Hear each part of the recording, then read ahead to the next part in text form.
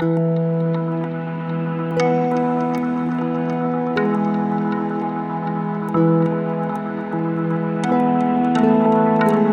there, this is Mike, and you're listening to Feeling Twisty. I'm really glad you're here.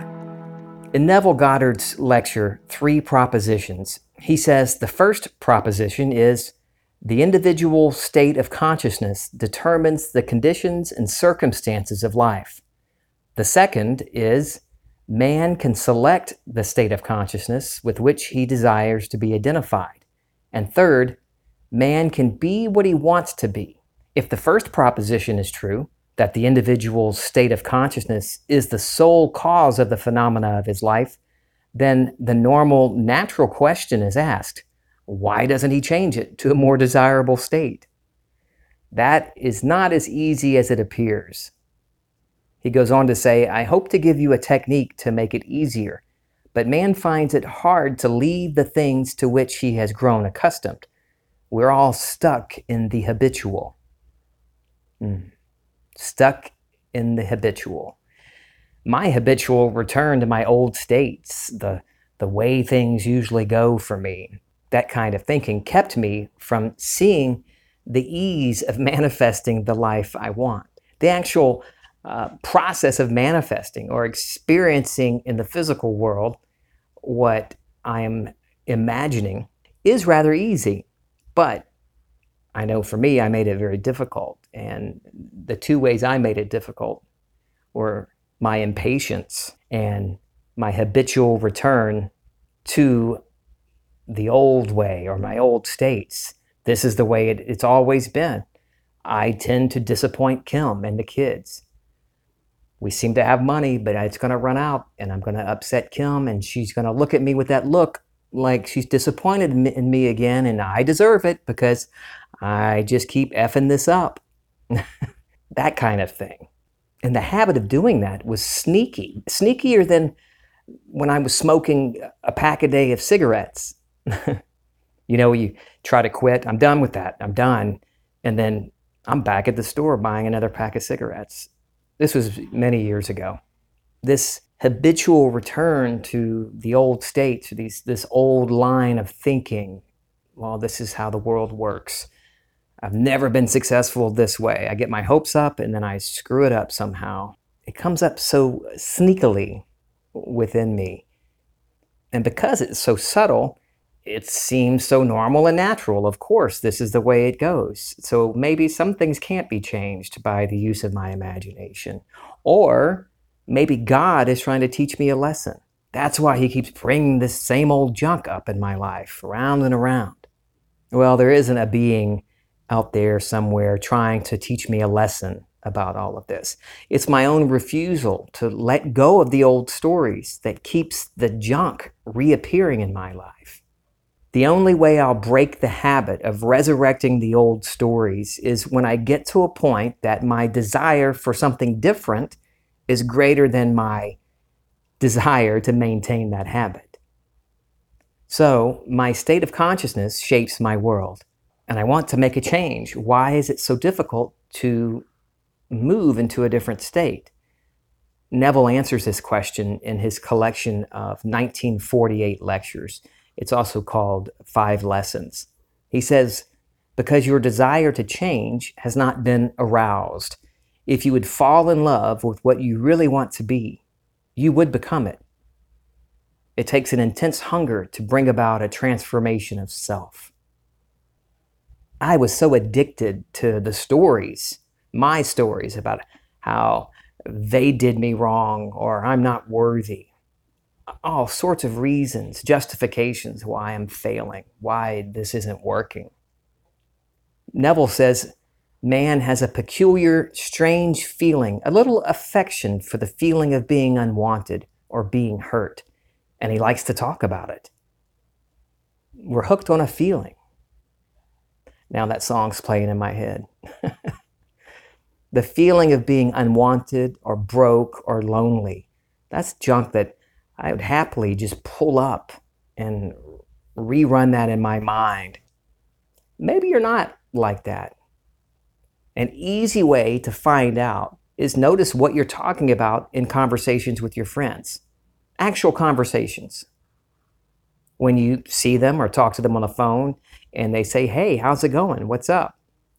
What is your answer? Your automatic reply will give you a good idea which state you're feeding, which state you're in. Not the words you say, but what's the initial answer within you?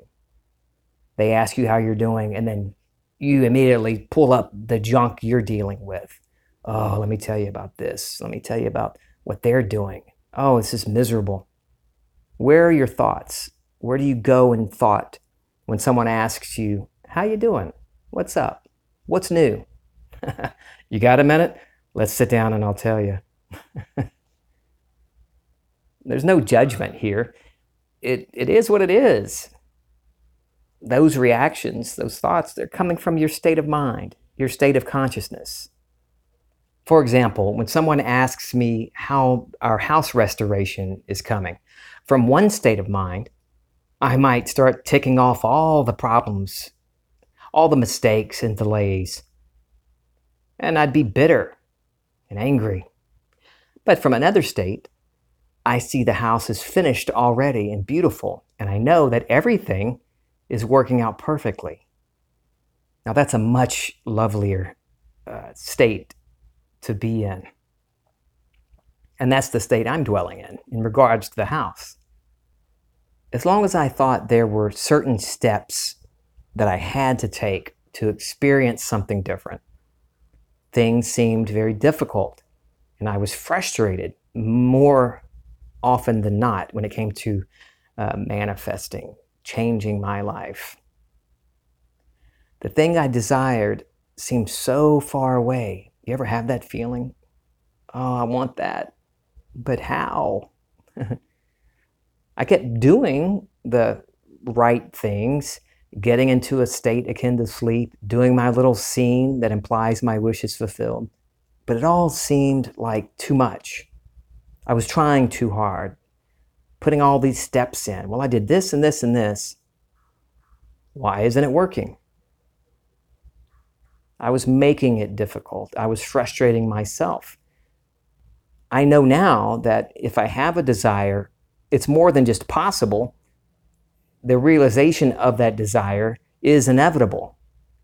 It's always been my refusal to accept it that's kept me from seeing it in my life. My refusal to accept it that's kept me from seeing it in my life. Neville says, the minute the desire comes upon you, assume it is already a fact. Do not wait for anything to come to pass. Accept it now as though it were, and see what happens. When you have a desire, the deeper you, who men call God, is speaking. He urges you through the language of desire to accept that which is, not that which is to be.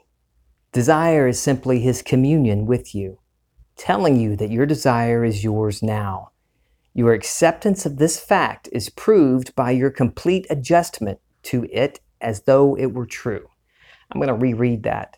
The minute the desire comes upon you, assume it is already a fact. Do not wait for anything to come to pass. Accept it now as though it were true and see what happens. When you have a desire, the deeper you, who men call God, is speaking. He urges you through the language of desire to accept that which is, not that which is to be. Desire is simply his communion with you, telling you that your desire is yours now. Your acceptance of this fact is proved by your complete adjustment to it as though it were true. Isn't that wonderful? So we notice a desire. From the current state, it seems like I am lacking it, that I'm missing it. Oh yeah, I want that. But my dimensionally greater self, God, is presenting it to me as a present fact, that which is. It's not coming. This is yours now. I just don't notice it as being here and now because of the state I'm in.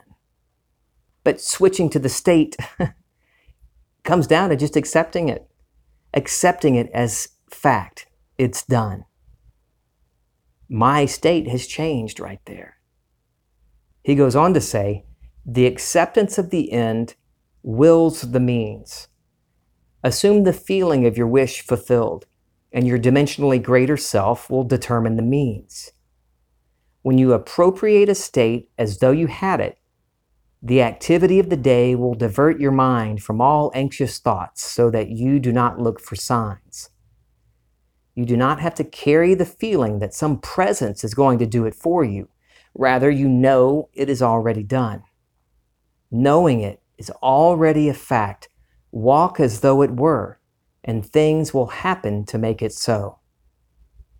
You do not have to be concerned about some presence doing anything for you. The deeper, dimensionally greater you has already done it. All you do is move to the place where you encounter it. The only thing keeping me from encountering it is my white-knuckle grip on my old states, my old stories that I have identified myself with for years. I can bring up my track record, all the ways I failed in relationships and finances, way back to the first credit card I got when I was 18 years old. And I could trudge through all the memories of failure and regret. Oh, this is why I'm the way I am. Well, as long as I'm identifying myself with all that, I'm not going to move into the new state. And there's no work that's required. There is no work required. There are no steps that you have to take.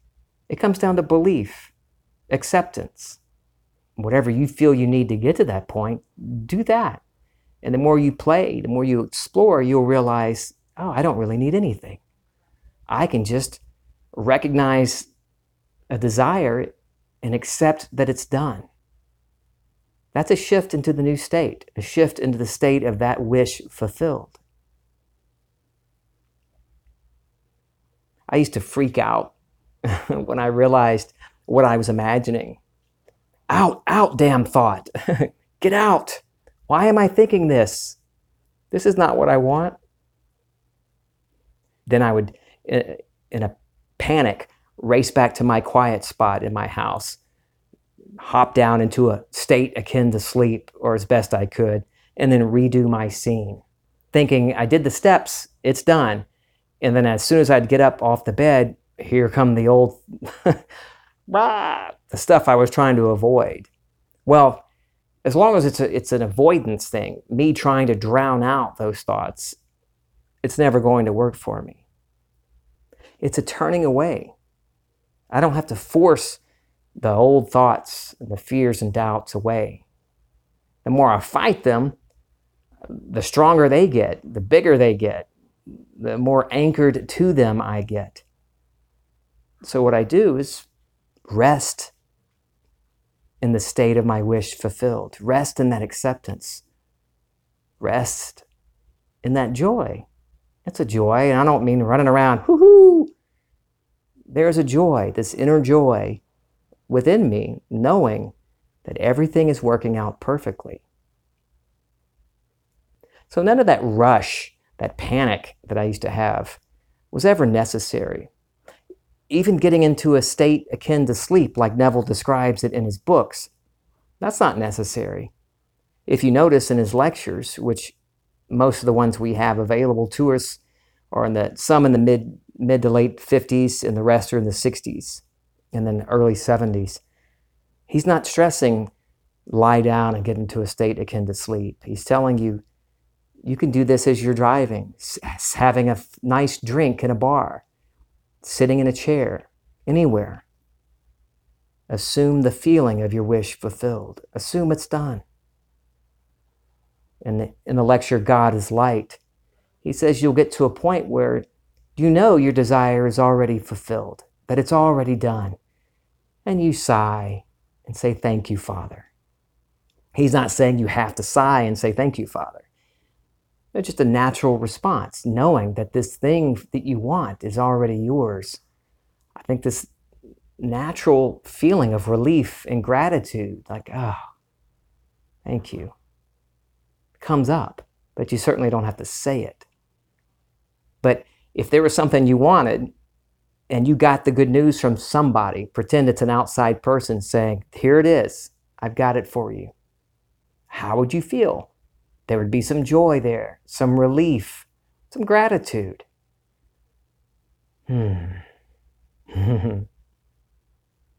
One way that worked for me was when I would notice a line of thought was focused on an outcome I didn't want, I'd say to myself, well, that's one way it could go, but what about this?